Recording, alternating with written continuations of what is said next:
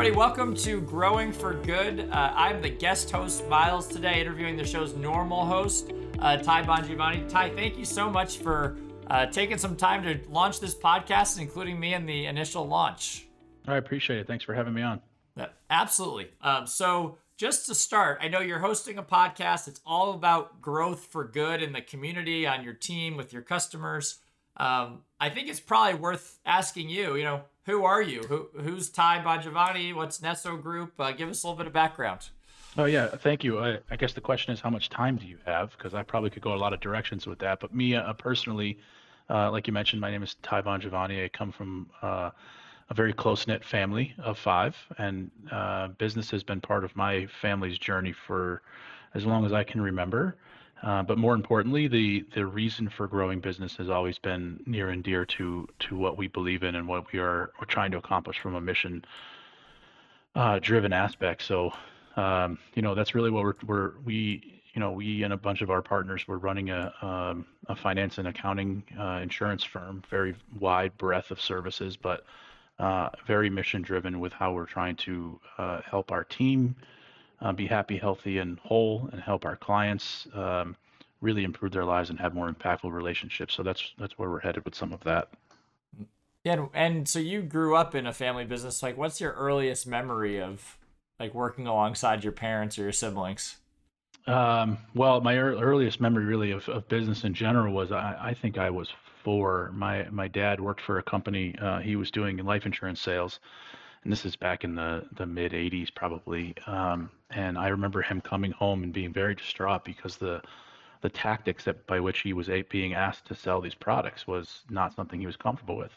They wanted him to be selling life insurance products to seniors door to door, and really kind of using methods to do that were a little bit, morally unsavory, if you want to use the word. So he actually decided to quit that job without having another job. He cashed in his 401k and he started his own business. And he decided he was going to go do it his own way. And even though he had no clients and no people to serve, he knew there was a better way to do it, and there was a more human way to do what he was doing, and that there were people that actually needed his help, and it wasn't just about making the next sale. So when my sister was 6 and I was 4 and he was 2, he did that with my mom's full support, which was, in its own right, pretty amazing. And that's really the first memory I have. And quite honestly, that drives a lot of the way that I think now. Yeah, it sounds like a line in the sand moment for him was something you got to experience at an early age. And now I know, so obviously you merged your family business, so Bongiovanni Insurance, into Nesso Group. It's a merger of both your business and then FLP Financial. So what was the impetus for you? I guess as you took over the family business, I want to get to that where the merger ends, but when did you really start to take the reins of the family business? And what was that journey pre-Nesso Group, what you're doing now? Yeah, I mean, that's a good question. So I've been working in the family business since I graduated college in 2005. My brother, so it was just my dad and my mom at that point. My mom had joined him a few years before I did because he needed some help. And before that, he was a solo practitioner, just doing his own thing. I joined in 2005, my brother a couple of years after that, and my sister's been with us for about 5 years. So all 5 of us in our family are part of the business. Around the time that my sister joined, my brother and I really started to take over day-to-day operations of the business, trying to let my mom and dad really kind of step back and to do the things that they love to do about the business and leave behind the things that they didn't really enjoy doing. There's always a few things on our calendars every day that aren't our favorite things to do. And they wanted and earned the ability or the right to say, I really just want to do these things over here. So my brother and I, it's probably been about 6.5 years now since we took over most of the day-to-day operations of the business. And, it's been kind of an incredible ride since then. I have to give my dad in particular a ton of credit for his ability to interject his opinion where he wanted to, but also to let us kind of lead in a direction that we thought was important for us and our future. And we spent a lot of time thinking about why we wanted to grow instead of how we were going to grow. And why becomes the question that forms a lot of our decisions. You start talking about the merger and how we even got to that. It was, why do we even want to be growing other than, if you're just growing to make more money, then, you really don't have a mission. You have a task, and that we don't want to be a family or an organization or people in general that are just growing for the sake of growing. We want to be growing for good. And that's where the framework of us trying to figure out what our why was started maybe 3 or 4 years ago and led us to where we are today. Now, what did you decide? So, all that brainstorming, what did you realize was either Ty's mission or the family business's mission, or ultimately, how did that end up evolving into merging with another company? Yeah, I think, that was it would be easy for me to say it was simple to get to that point, but it's kind of an ego check when you have to actually ask yourself, what is the reason that I'm doing what I'm doing? Is because I'm trying to make more money? And obviously we're all trying to provide for our families, so there is an element of that always that, profit matters. Growing for good doesn't just mean mission driven, but also growing for the long term, right? So it means both. So there was an ego point there where it was hard to figure out why we actually were growing. But when we did recognize that what mattered to us most, and I think COVID helped this actually, um, the relationships that we had with the people that we were working with, not only in our building, which were incredible relationships, but those people that we were serving as clients, or those people that we were seeing on a weekly basis through community service, or those that we were seeing at business after hour events, like those relationships really mattered to us. So when we started to think about why, we didn't need to drill down on the dollars and cents of it as much, and we could focus more on it really is about the relationships. Like those really matter, and the more relationships that we can form, the more impact we can actually have with the things that we have expertise in, that we have knowledge on. If we can bring that to more people through all different avenues, then we can grow for a really good reason, a really good purpose. Our why becomes very defined instead of just growing for the sake of growing.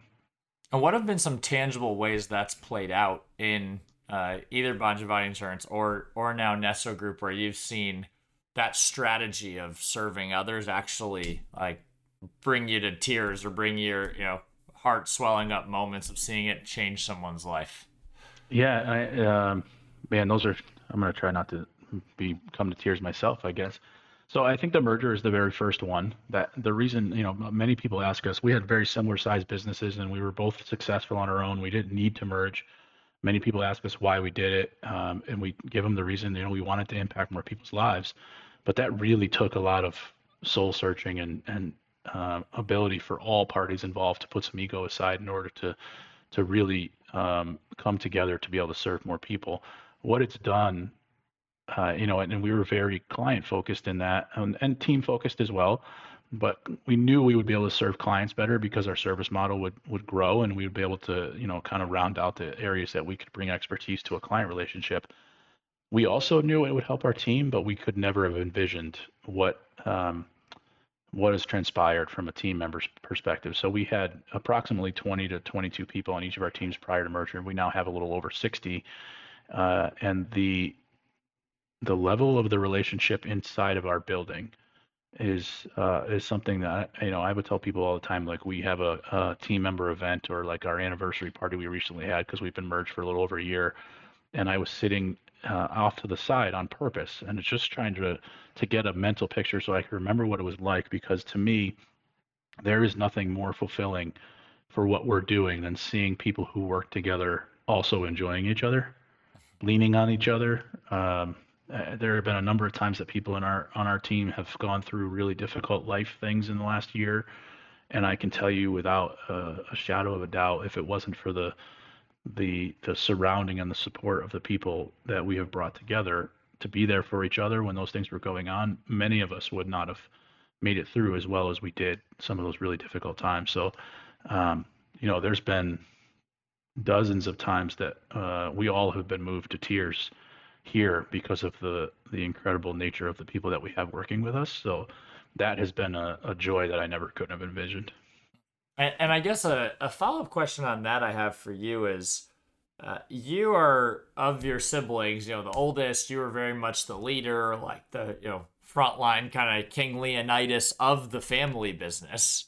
And you think a lot about legacy. Obviously, you're in wealth management. It's most of what you spend time talking to clients about. Hmm. How difficult was that to honor your parents' legacy while also merging that vision to a new business, like you said, celebrating the first year anniversary. And maybe what role does the foundation you guys created sort of play in making sure that you can duly accomplish, both of those goals of where you're going, but also honoring the past?